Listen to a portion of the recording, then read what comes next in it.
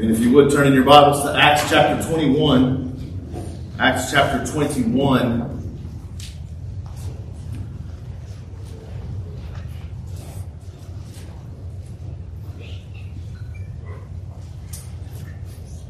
We'll read from verses 15 to 40. And we have a lot to cover today, so I'm going to ask you to listen fast. Acts chapter 21, verses 15 to 40. After these days, we got ready and started on our way to Jerusalem. Some of the disciples from Caesarea also came up with us, taking Manasseh of Cyprus, a disciple of long standing with whom we were to lodge. Verse 17, after we arrived in Jerusalem, the brethren received us gladly. And the following day, Paul went in with us to James, and all the elders were present. And after he greeted them, he began to relate one by one the things which God had done among the Gentiles through his ministry. And when they had heard it, they began to glorify God. And they said to him, "You see, brother, how many thousands there are among the Jews of those who have believed, and they are all zealous for the law. And they have been told about you, that you are teaching all of the Jews who are among the Gentiles to forsake Moses, telling them not to circumcise their children or to walk according to the customs. What then is to be done? They will certainly hear that you have come. Therefore do this that we tell you. We have 4 men who are under a vow. Take them and purify yourself along with them and pay their expenses so that they may shave their heads, and all will know that there is nothing to the things which they have been told about you, but that you yourself also walk orderly, keeping the law. But concerning the Gentiles who have believed, we wrote, we have decided that they should abstain from the meat sacrificed to idols, and from blood, and from what is strangled, and from fornication." Then Paul took the men, and the next day, purifying himself along with them, went into the temple, giving notice of the completion of the days of purification, until the sacrifice was offered for each one of them. When the 7 days were almost over, the Jews of Asia, upon seeing him in the temple, began to stir up all the crowd and laid hands on him, crying out, "Men of Israel, come to our aid. This is the man who preaches to all men everywhere against our people and the law and this place. And besides, he has even brought Greeks into the temple and has defiled this holy place." For they had previously seen Trophimus the Ephesian in the city with him, and they supposed that Paul had brought him into the temple. Then all the city was provoked, and the people rushed together. Taking hold of Paul, they dragged him out of the temple, and immediately the doors were shut. While they were seeking to kill him, a report came up to the commander of the Roman cohort that all Jerusalem was in confusion. At once he took along some soldiers and centurions and ran down to them. And when they saw the commander and the soldiers, they stopped beating Paul. Then the commander came up and took hold of him and ordered him to be bound with 2 chains. And he began asking who he was and what he had done. Verse 34. But among the crowd, some were shouting one thing and some another. And when he could not find out the facts because of the uproar, he ordered that he, Paul, be brought to the barracks. When he got to the stairs, he was carried by the soldiers because of the violence of the mob. For the multitude of people kept following them, shouting, "Away with him." As Paul was about to be brought into the barracks, he said to the commander, may I say something to you? The commander said, do you know Greek? Then you are not the Egyptian who some time ago stirred up a revolt and led 4,000 men of the assassins out into the wilderness? But Paul said, I am a Jew of Tarsus in Cilicia, a citizen of no insignificant city. And I beg you, allow me to speak to the people. And when he had given him permission, Paul, standing on the stairs, motioned to the people with his hand. And when there was a great hush, he spoke to them in the Hebrew dialect. And we're going to stop there. We'll pick up there next time. Let's go to the Lord in prayer. God of Scripture, author of the Holy Book, we ask your blessing now on your word, on the reading of it and on the preaching of it. Help us to know, as the Helvetic Confession states, that in the preaching of the word we hear the word of God. We discover the word of God. We hear the voice of Christ in this means of grace. God, this is our prayer this hour. Be pleased to bless us in this way. Hide this preacher behind the cross of Calvary. Sanctify your church and its members. Draw sinners to repentance and faith. It's in Christ's precious and holy name that we ask these things. Amen. Last time we found Paul setting his face toward Jerusalem. Remember, we made some comparisons with Paul going to Jerusalem and Christ Jesus going to Jerusalem. The Bible tells us that Jesus set his face like a flint. And this is the same attitude that Paul has. He is determined to go where he was directed by the Holy Spirit. So he's setting his face toward Jerusalem, knowing that bonds and afflictions awaited him, hearing warnings and pleas from his friends, hearing from the Holy Spirit what awaited him. That Paul was not sure that he might die in Jerusalem. So he sets a straight course for the city. And in these verses of our text this morning, we have the account of Paul's final visit to Jerusalem. And we have this under 9 headings. I'll go ahead and tell you what they are. We have a glad reception in verse 17. A good report in 18 and 19. A questionable premise in 20 and 21. A bad plan, verses 22 through 25. A complete backfire in verses 26 through 29. A final rejection in verse 30. An unlikely rescue, verses 31 through 34. A familiar chant that we find in 35 and 36. A shift in attitude in 37 through 40. And then we'll close with some lessons, practical lessons for us from this text for today. If you didn't get that and you need it, I can give it to you later, or we're going to go right through it. So as we dive right in here, first we find a glad reception in verse 15. After we arrived in Jerusalem, the brethren received us gladly. Paul has been to Jerusalem before. He knows the brothers and sisters in Christ that are there. He has a special love for the church of Jerusalem. Remember, he had received and collected from the churches where he ministered. He had received and collected a generous gift that he was bringing, that he was delivering for the aid of the saints in Jerusalem.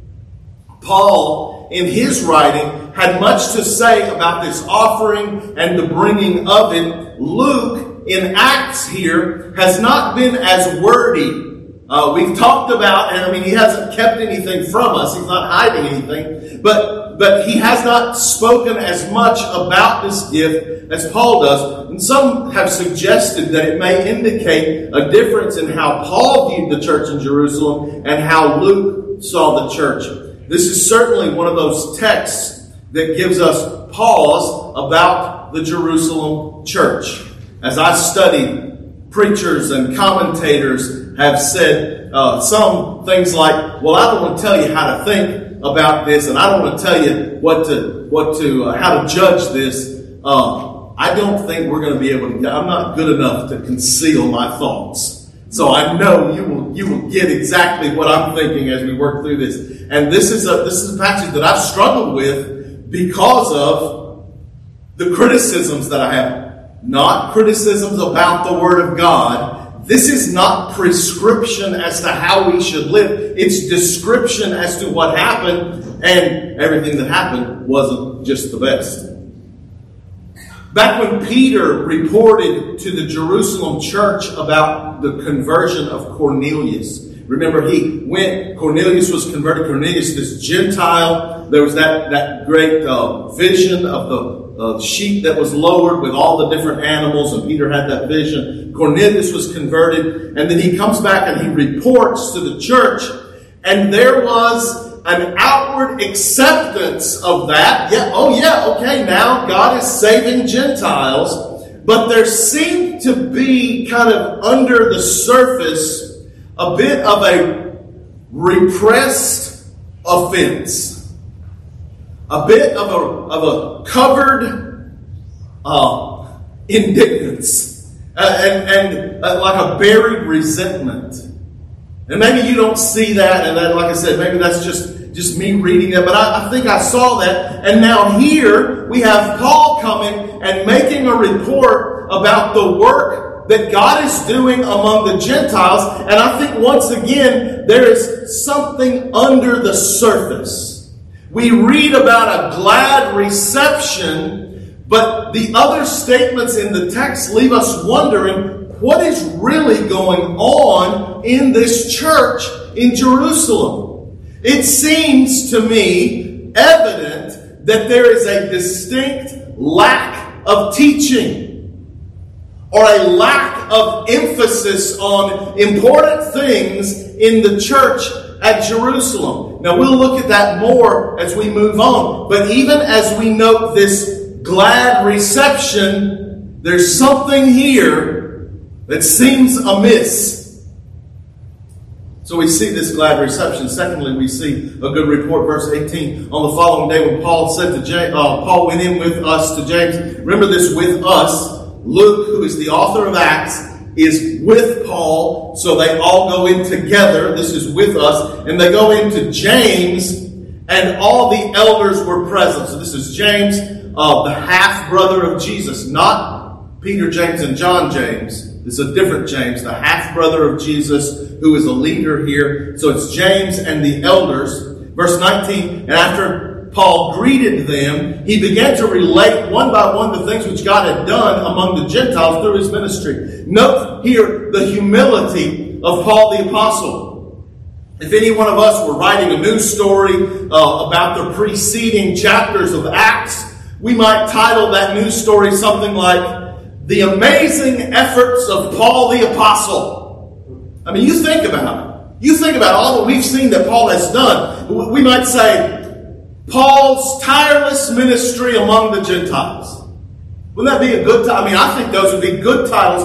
But what does Paul report? What does he say when he is bringing this report? Not a single word about what I have done. You think about your job. You think about where you work, and you're going to stand and give a report. You're going to be reviewed. You're going to have your annual review. Well, this year I did this, and I completed this project, and I started this thing, and I did this, and not a word from Paul about what I did. Only relating one by one the things which God had done through Paul's ministry, but it was God's work. It was God's blessing. It was God's accomplishment. And that is what Paul reports. Look what God is doing among the Gentiles. I feel like I know just a little of how Paul might have felt. When we meet with the pastors of the sister churches in our association, we give and hear reports. What's going on in the churches. It is such a blessing to hear what God is doing. And I got to tell you, never once have I listened and thought, look at what David Shiflett's doing in his church. Look at what Jason Montgomery is doing in his church. Look at what Matt Vincent is doing in his church. Not once, I don't hear like that. And when I give that report, I hope brothers don't hear, look what Pastors Todd and Brent are doing. I hope they don't hear that. What we hear is what God is doing. And it is humbling, and it is also encouraging. The things recounted that God has been working. Here, Paul gives a good report. In the third place, we find what I've called a questionable premise. Verse 20, when they heard, they began glorifying God. See, you get that. They began glorifying God. But now look at what I'm calling under the surface, or something that's just amiss. They began glorifying God, verse 20, and they said to him, you see, brother, how many thousands there are among the Jews who have believed, and they're all zealous for the law. And they've been told about you. It comes up in my mind. They've been told by whom? What did you guys do to correct the misinformation? They've been told about you, and this is what they were told, that you were teaching all the Jews who were among the Gentiles to forsake Moses, telling them not to circumcise their children, nor to walk according to the customs. To me, it just seems odd. Paul gives a report about the work that God is doing among the Gentile churches, and somebody decides now is the time to point out how well the Jews are doing. We have thousands. It just seems odd to me. This is good news. We're glad that the Jews are doing well. But it seems that it's placed here at the end of Paul's report, maybe to create some sort of competition. Well, you tell us how the Gentiles are doing, we'll tell you how the Jews are doing. Some comparison or contrast. This is how the Gentiles are doing. Oh, well, I don't know if you noticed, but we're doing pretty well with the Jews too. It just seems odd to me. There again, I'm not criticizing God's word. I'm just questioning what's going on here at this church in Jerusalem. And then we have this statement. Thousands of Jews have believed, and they are all zealous for the law. Thousands have believed, and they're all zealous. What does this word zealous mean? It's the same word, zealous. It's the same word that would be used to describe those who were opposed to and political enemies of the Romans, those zealots. It's the same kind of word. They were all zealous, meaning radical. That's what you mean when you say those zealots against Rome. They were radicals. For some reason here, it seems that James and the elders are happy to report that the Jewish Christians were radical for the law. And then they throw in all. Sounds like a way of braggadocious exaggeration. Have you seen the thousands of Jews? And they're all zealous for the law. By the way, we have, if you notice in your bulletin, we tell you where we're going and what we're doing in our particular portions of our worship service. And we have a law reading. And we want you to be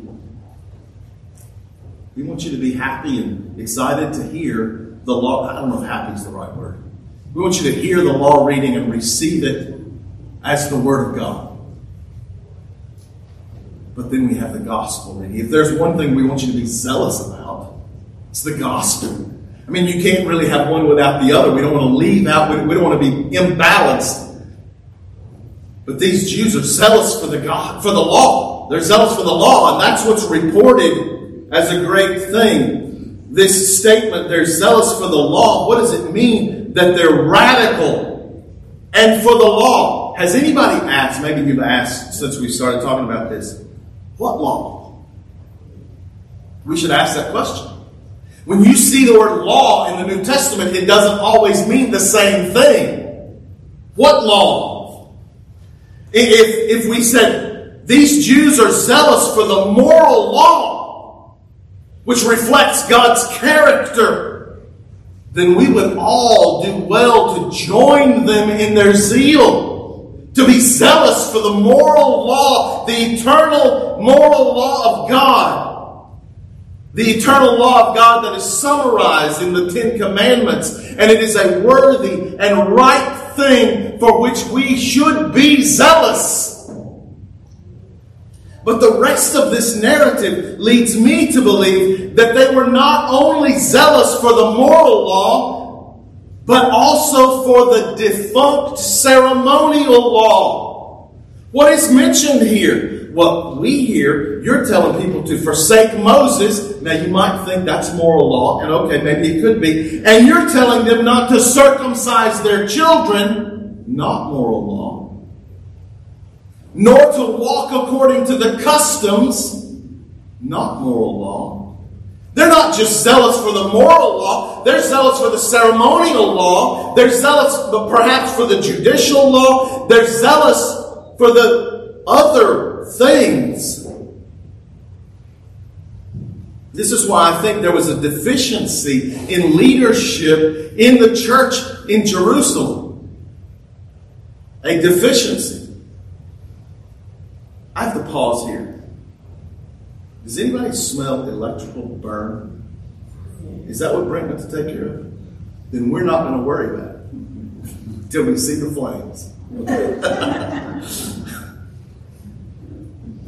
So I think there's a deficiency in leadership among this congregation, that they are so concerned with things like circumcision, and that they're upset with Paul about. So this is the premise that I think there's a problem with. Fourthly, we find here a bad plan. A bad plan. Verse 22. Then what is to be done? Certainly they will hear that you have come. Immediately I wonder if James and the elders are trying to solve a problem that doesn't need to be solved in this way. These people are going to hear you're coming. They're going to know you're here. Sounds like they're saying something like, if we could keep your visit a secret, we absolutely would. If we could keep people from knowing that you're here, we would hide it. I thought perhaps they should ask what should be done, and then they have a plan, but it's a bad plan. Why not just have Paul preach? Why not just have Paul preach on the law and the gospel? Why not just have Paul address the church? Why not set up a Q&A for those who would like to hear from the man himself? I mean, we're upset with what we heard Paul says. We're upset with what we heard Paul to be preaching. Let's hear from the man himself. But no. Instead, we have a bad plan. And they orchestrate a show.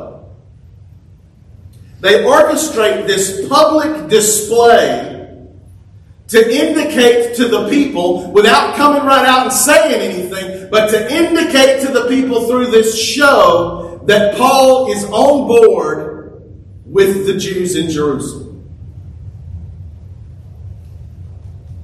Let's continue in verse 23. Therefore do this that we tell you. We got a plan, Paul. Just do this. We have 4 men who are under a vow. Now this morning in our reading, we read from Numbers about the Nazirite vow. We read about the vow and all that was involved in that. And that's where these men, they're under a vow. And they're coming to the end of the vow. And at that time when they would go through purification and when they would go offer these sacrifices. Verse 24, this is the plan, Paul. You take them and purify yourself along with them, and pay their expenses so that they may shave their heads. And their expenses would include 3 animal sacrifices. I believe there was another sacrifice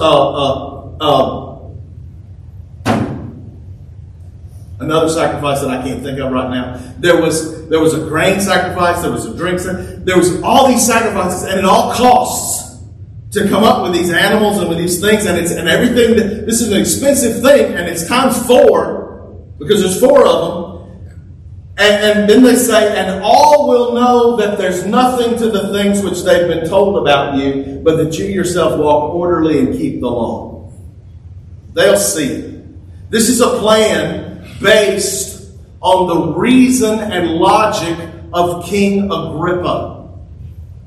Agrippa was a king of Judea who was not on good terms with the people, the Jewish subjects that he had. Later, he would be overthrown by his Jewish subjects, and he would side with Rome against the Jews. That's the relationship. He has a tense relationship with the Jews. But there was a time that he was trying to curry favor with the Jews in Jerusalem. So this was his plan. He decided he would find the Jews who were taking a Nazirite vow, and he would pay the expenses of completing their vow. Isn't this nicer? Isn't this great? I know it is hard to concentrate when there's so much going on. But I think we're going to be all right. You can still see your Bibles. This King Agrippa, his idea, his logic and reason in order to curry favor, to gain the trust and favor with the Jews, he's going to find those Jews who are taking a Nazirite vow, and he's going to pay their expenses and go along with them, and that will be seen, and he will be seen as a man who, boy, you pay somebody's way in something and you're seen as a good guy. That was Agrippa's plan. And now, James and the elders say, you know what? That sounds like a pretty good plan to us, Paul. Let's do that same thing. So there are several kinds of offerings. There's a haircut to pay for. James and the elders take a page from Agrippa's playbook, and they encourage Paul to go along with these 4 men under a vow and to pay their expenses for completing their vow. And this would make Paul look generous. It would make Paul appear to be very Jewish and less Gentile-y. And it would dispel any rumors that Paul was anti-Semitic, that he was anti-Jew, that he was anti-temple. Again, this seems very bizarre to me that anyone would have ever thought this was a good idea.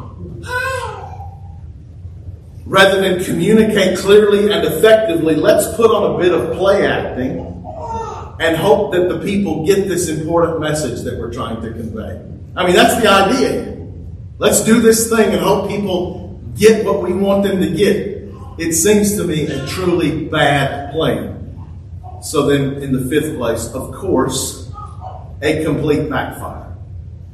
This plan does not go well. So far from working, this plan went as wrong as it could go. This is a bad plan gone badly. There's no indication here of failure in the execution. There's no indication that, it was a pretty good plan, but Paul messed it up in how he did it. It was a pretty good... There's no indication of failure in execution of the plan. The failure was engaging the outrage of the Jews. We didn't consider how badly this could go. Verse 26, then Paul took them in, and on the next day, purifying himself, he went along with them. He went into the temple, giving notice of completion of the days of purification, until the sacrifice was offered for each one of them. Verse 27, when the 7 days were almost over, the Jews from Asia, these were Jews who knew Paul from where he had been ministering, and they had come there. This was probably during Pentecost. Remember, Paul was trying to get there by Pentecost, so they had traveled. They're back here. The Jews from Asia, upon seeing him in the temple, began to stir all the crowd and laid hands on him, crying, "Men of Israel, come to our aid." Listen to the desperation.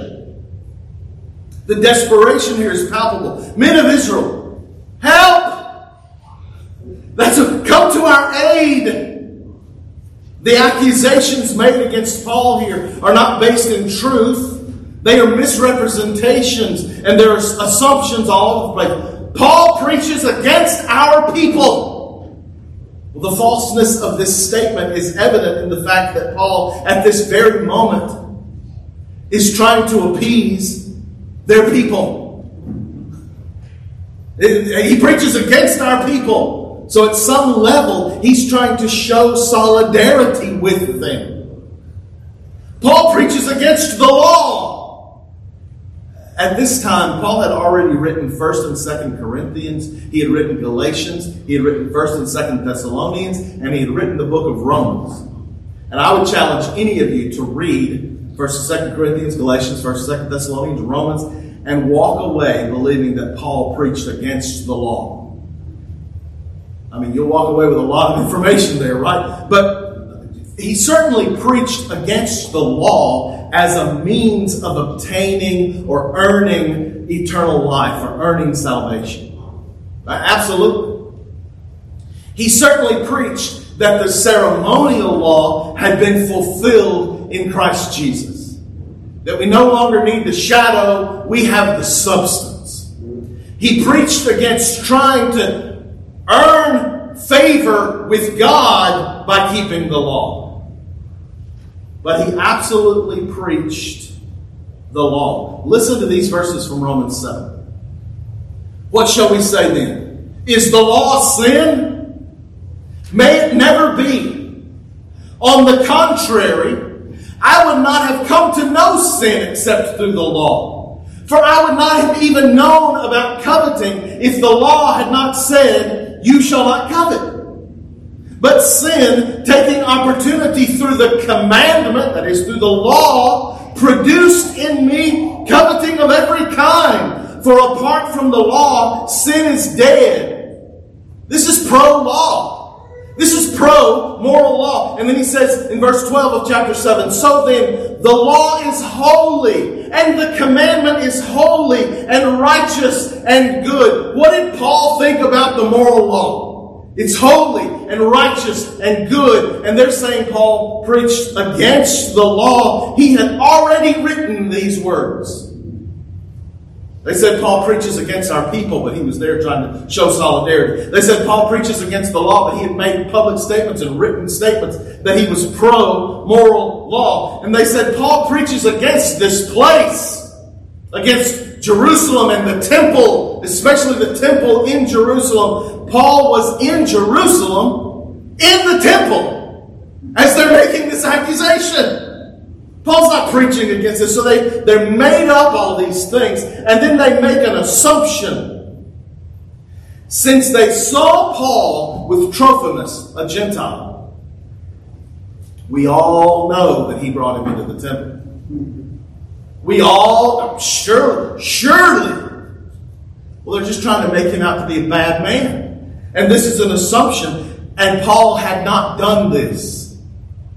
These accusations are very similar to the accusations brought against Stephen back in Acts chapter 6.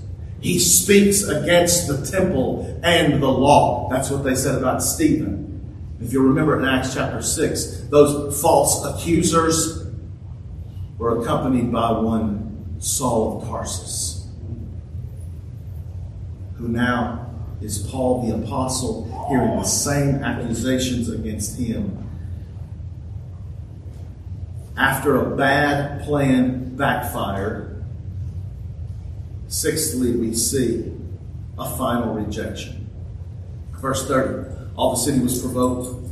The people rushed together, and taking hold of Paul, they dragged him out of the temple, and immediately the doors were shut. They're still attacking Paul and beating him. But I want us to see this last phrase. Immediately the doors were shut. And there's more here than just information about the security of the entry of the temple. I believe this shutting of the doors of the temple is symbolic of closing the door, the final rejection of Jesus Christ by the Jews. This is the last time we'll see the temple in the book of Acts. This closing the door is the closing of the mind and the closing of the heart. Now, after this, individual Jews were still going to be saved. And let me say this, individual Jews are still saved today by the grace of God. But this is a cutting off, a separation of the Jews as a whole from Jesus Christ. This is not him cutting off, but they closed the door. Christians, remember, when you hear someone speak of Judeo-Christian values, that there are values that we share. By the way, there are some values that we share with Muslims. Some values. And we share values with Jews. There's one God. Don't worship images. Don't take his name in vain. Don't murder. Don't steal. Obey your parents. We have things in common, so we can speak of Judeo-Christian values, but don't get confused and start to think that there is a Judeo-Christian religion. The Jews have one God who is not triune. We worship a triune God, Father, Son, and Holy Spirit. The Jews worship one God who has no Son who died for the souls of sinners. Our whole thing is about Jesus. And the Jews flatly reject Jesus. We are no more the same as the Jews than we are the same as the Muslims or Buddhists or atheists. There are Judeo-Christian values, but there is no Judeo-Christian religion. We are Christians. After this bad plan backfired and the closing of the door, this final rejection, we see the seventh heading, an unlikely rescue. While they were seeking to kill him, make no mistake, they weren't just annoying Paul. They were going to kill him. They were beating him. They were going to beat him to death. After they were seeking to kill him, a report came up. Look at verse 31. When they saw the commander, 32. When they saw the commander and the soldiers, they stopped beating Paul. So they're not all dumb. I mean, you see the commander and the soldiers come, maybe we should lay off. They stopped beating Paul. Paul here is bound with chains by the Romans. Let me just pause. This is not my notes and we got to hurry. Some take this. And remember Agabus? And Agabus had taken Paul's belt and had bound himself by his hands and his feet and said, "Thus will the one who owns this belt be bound if you go to Jerusalem." Some have taken that and said, well, you see here, Agabus was not exactly right. Well, I don't think Agabus' prophecy was meant to be exactly, dude, they're going to take a belt and they're going to bind you with one belt by your hands. It wasn't that. It was to show something, but it wasn't to show everything. Some have taken that, though, and said, you see, Agabus wasn't exactly right. He was close. He was in the neighborhood, but it wasn't exactly right. So today, when we have people who are prophets and they prophesy and it's close, but not exact, this is our biblical basis for that. Hooey. Agabus prophesied that Paul would be bound, and he was bound. And this is no basis for modern day prophets that get somewhere in the neighborhood. No basis for that. Not my notes, but I thought we needed to say. Paul is bound here. And shortly we'll see that this binding, this chaining Paul up was likely due to a misunderstanding of who he is. The Jews are so zealous to have Paul arrested or killed or something that they hurt their own cause by shouting one another down so that the commander can't even hear to understand what is going on. So he says, take Paul back to the garrison, back to the place where this group was staying. And as they lead him away, we hear this. Our 8th point, a familiar chant in verse 35. When they got to the stairs, I don't know how he was chained, but apparently he couldn't climb the stairs. When he got to the stairs, he was carried by the soldiers because of the violence of the mob, for the multitude of the people kept following and shouting, "Away with him!" Now listen, Paul died. But Paul did not die to redeem anyone. Paul paid for no one's sin. Paul and Jesus are not the same by a long shot. But we've talked about similarities, and here we have these similarities. The crowd who sought to kill Jesus shouted, "Away with him! Give us Barabbas." Now Paul, it's kind of an honor that Paul is having the same thing shouted about him. Away with him. So we have a familiar chant. In the last place we have, as a sort of an introduction to the next section, we have a shift in attitude. Verse 37, I'm not going to read this text, but Paul speaks to the commander in Greek. "Oh, you speak Greek? You must not be the Ethiopian we thought you were." "No, I'm a Jew from Tarsus, a citizen," and that means he's a Roman citizen. And all of a sudden, the Romans who thought Paul was an Egyptian bad guy, when they find out that he was not that guy, they hear him speak Greek, they find out he's a citizen, a Roman citizen, their attitude changes. Not to the point that they're like, "Well, let us let you go." Not to that point, but they grant him favor. They let him speak when he requests to speak. And now he speaks to the crowd in Aramaic. We know that Paul spoke in tongues more than anyone, meaning languages. And we see an example of that here. So we have this shift in attitude that we will continue to see how the Lord took this thing and used it for his purpose.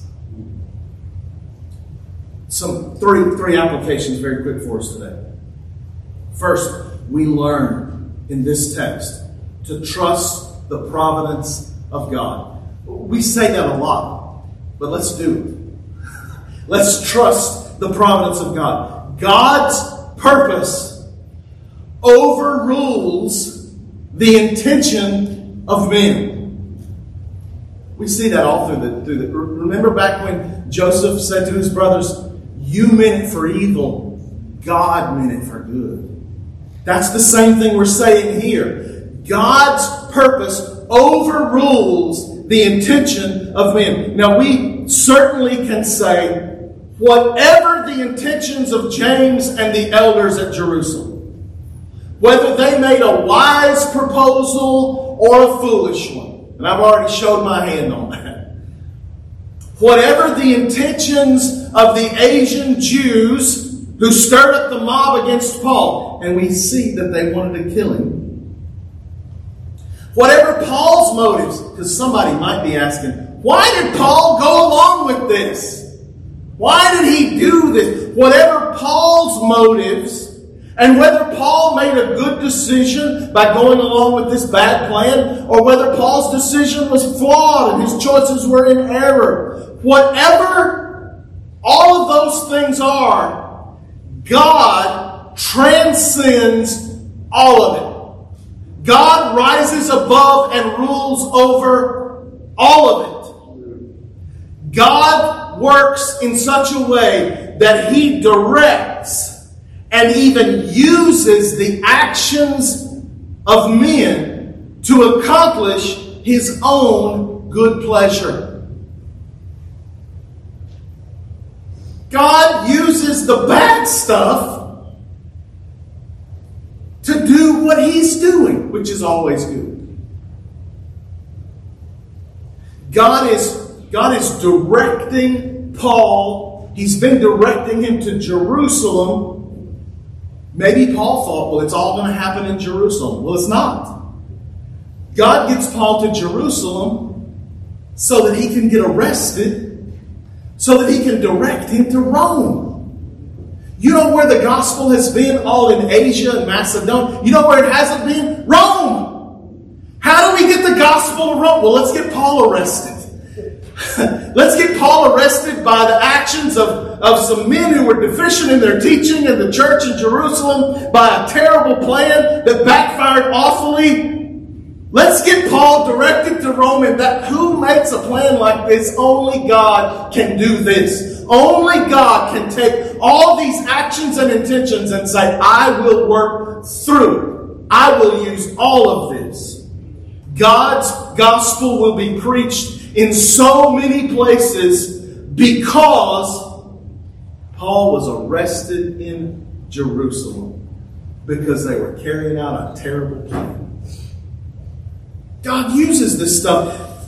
God is even using a bad plan that backfired to accomplish His work. Now, brothers and sisters, it is worthless. It is futile, beloved, for us to spend time worrying if a decision we made might have messed up God's perfect will for our lives. I just worry that I did that thing and now I'm going to... Do you know, I was taught this growing up, maybe you were too. Oh, we gotta hurry. I was taught this growing up, maybe you were too. God's got a perfect plan for your life, but if you mess something up, you will no longer be on plan A. You will be for the rest of your life destined for plan B. And if you're like me, plan C and D and E and F and X and Y and Z. That's what I was taught. That we're going to do something and we're going to mess up God's perfect plan. Now, brothers and sisters, when we do things, we do need to look at them and say, was there sin there that need to be repented of? Did we make mistakes that we need to learn? We need to look at what we've done. We need to do some, but don't think that you're going to mess God up. Don't think you're going to mess up His plan. God works. And we are never going to do something that makes God's perfect plan go to the trash heap. It's an unbiblical and a wrong idea of God's sovereignty and God's providence to think that we're going to mess God up. And I said here, God overrules the intentions of men. And when I say God overrules, I don't mean that God overrules and we don't face consequences. There are consequences. There are consequences that come. I don't mean that we should not ever worry about our actions, but what I am saying is that when we sin, when we err, when we make foolish decisions, unwise decisions, guess what? That's also part of God's plan. He already knew about it and He planned for it.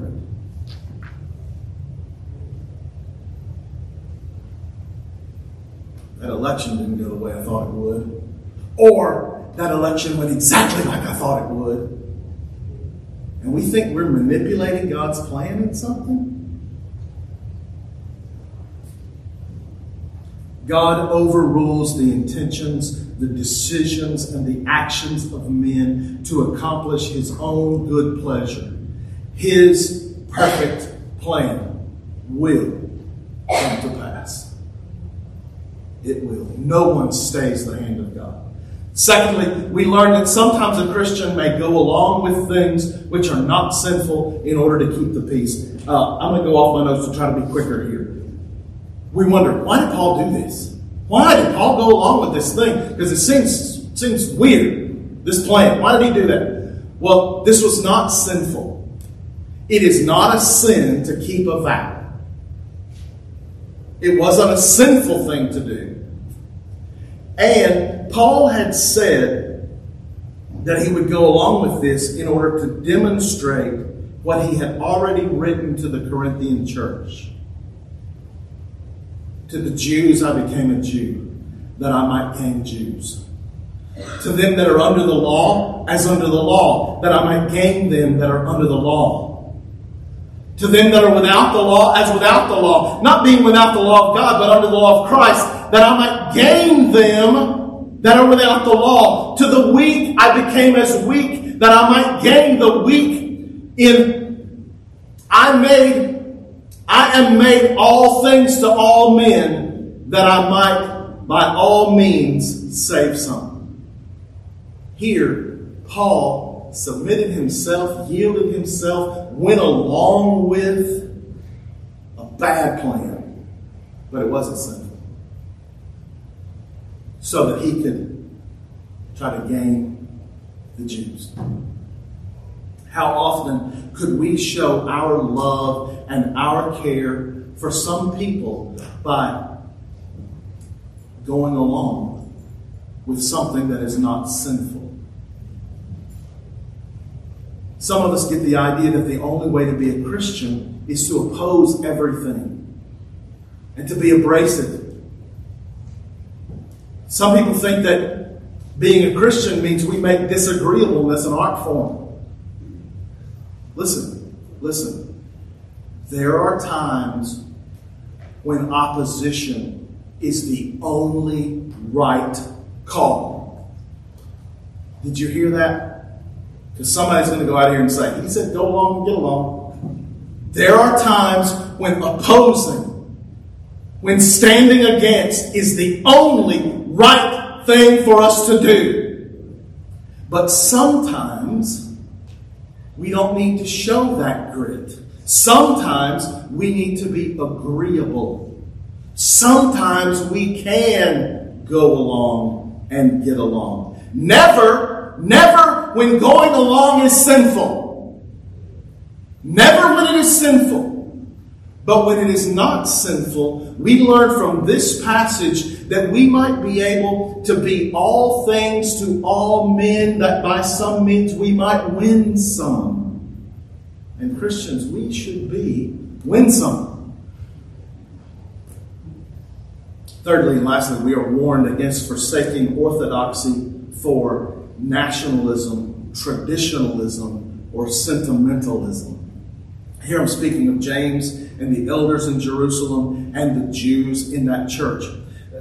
James and the elders seem to be glad to report that so many in their congregation were zealous for the law. But in this uproar, we see that the thing that they were zealous for was not the moral law of God, but they were zealous for things that were in the past. Ceremonial law no longer applied, it's been fulfilled, and they were zealous for it. Because of nationalism, perhaps? Think about that. I mean, that makes sense. Perhaps because of tradition? Tradition. Perhaps because of sentimentalism. They loved those things and hearts. And do you know how hard it is as pastors to teach God's word to people accurately when they have heartstrings that are connected to someone who believed a false doctrine? Preacher, if what you're telling me is true, then my Aunt Sally is in hell. And I cannot believe my Aunt Sally is in hell. Therefore, I will reject the truth of Scripture. Because I love my Aunt Sally. Or my grandma, or my mama, or whoever that is. These Jews held on to tradition and sentimentalism and maybe nationalism. And that's what they held to. And they rejected the truth of God. Beloved, we may find ourselves in danger of this same sin. Don't become American Christians. I'm as American as the next guy. I love our country. But it is not on the same level as the love for God and the love for His Word and Jesus Christ. That is not even in the same vicinity. Let us be Christians. Some of us love the law of God for the wrong reasons. We think that we can gain status or reputation. And by the way, among men, you can. You can. You do certain things and call it holy living, and others will look at you and say, wow, you are something. You are holy. And we'll be puffed up with pride because of how we live. Keeping and even loving rules that are not even found in Scripture. I've heard on more than one occasion Christians proudly profess, there's never been a drop of alcohol past my lips. They're not just introducing that as a fact. Because here's the deal. As a fact, great. Whatever. What are they saying though? Do you know how holy I am? Do you know how pure I am? When there's nothing in the Bible that commands abstaining from alcohol. Ladies, you may wear dresses. You may wear dresses to church, or you may wear dresses all the time. But when we hear someone say, my wife and daughter will never wear a pair of pants, you're saying in that all those ladies who do wear pants, they are less, they are beneath, they are lower. And we have ways within the Christian church of establishing a hierarchy because we love the law. Not the moral law that reflects God's character. We love the stuff that we can make up that puts us on a status. The Bible commands modesty. The Jews in this passage were zealous for the law, but they were not zealous for the law in a good way. We learn in this text that they were zealous for the law of circumcision. By the way, you're free to circumcise your baby boys or not. Either way, we have that freedom, but we cannot make it part of status with God, part of salvation. I mean, whatever. And we don't even know that. We learn in this text that we may have zeal for the law that pulls us away from the Word of God and from God Himself. This text is a turning point in Paul's ministry. We will see the unfolding of these events for the remainder of the book of Acts. No longer will Paul be on the offensive. We've seen him going here and going there, preaching the gospel and establishing churches, and he's been going and doing. And now that'll be flipped. He's going to be on the defensive. He will be taken. He will not be going to a place. He'll be put in a place.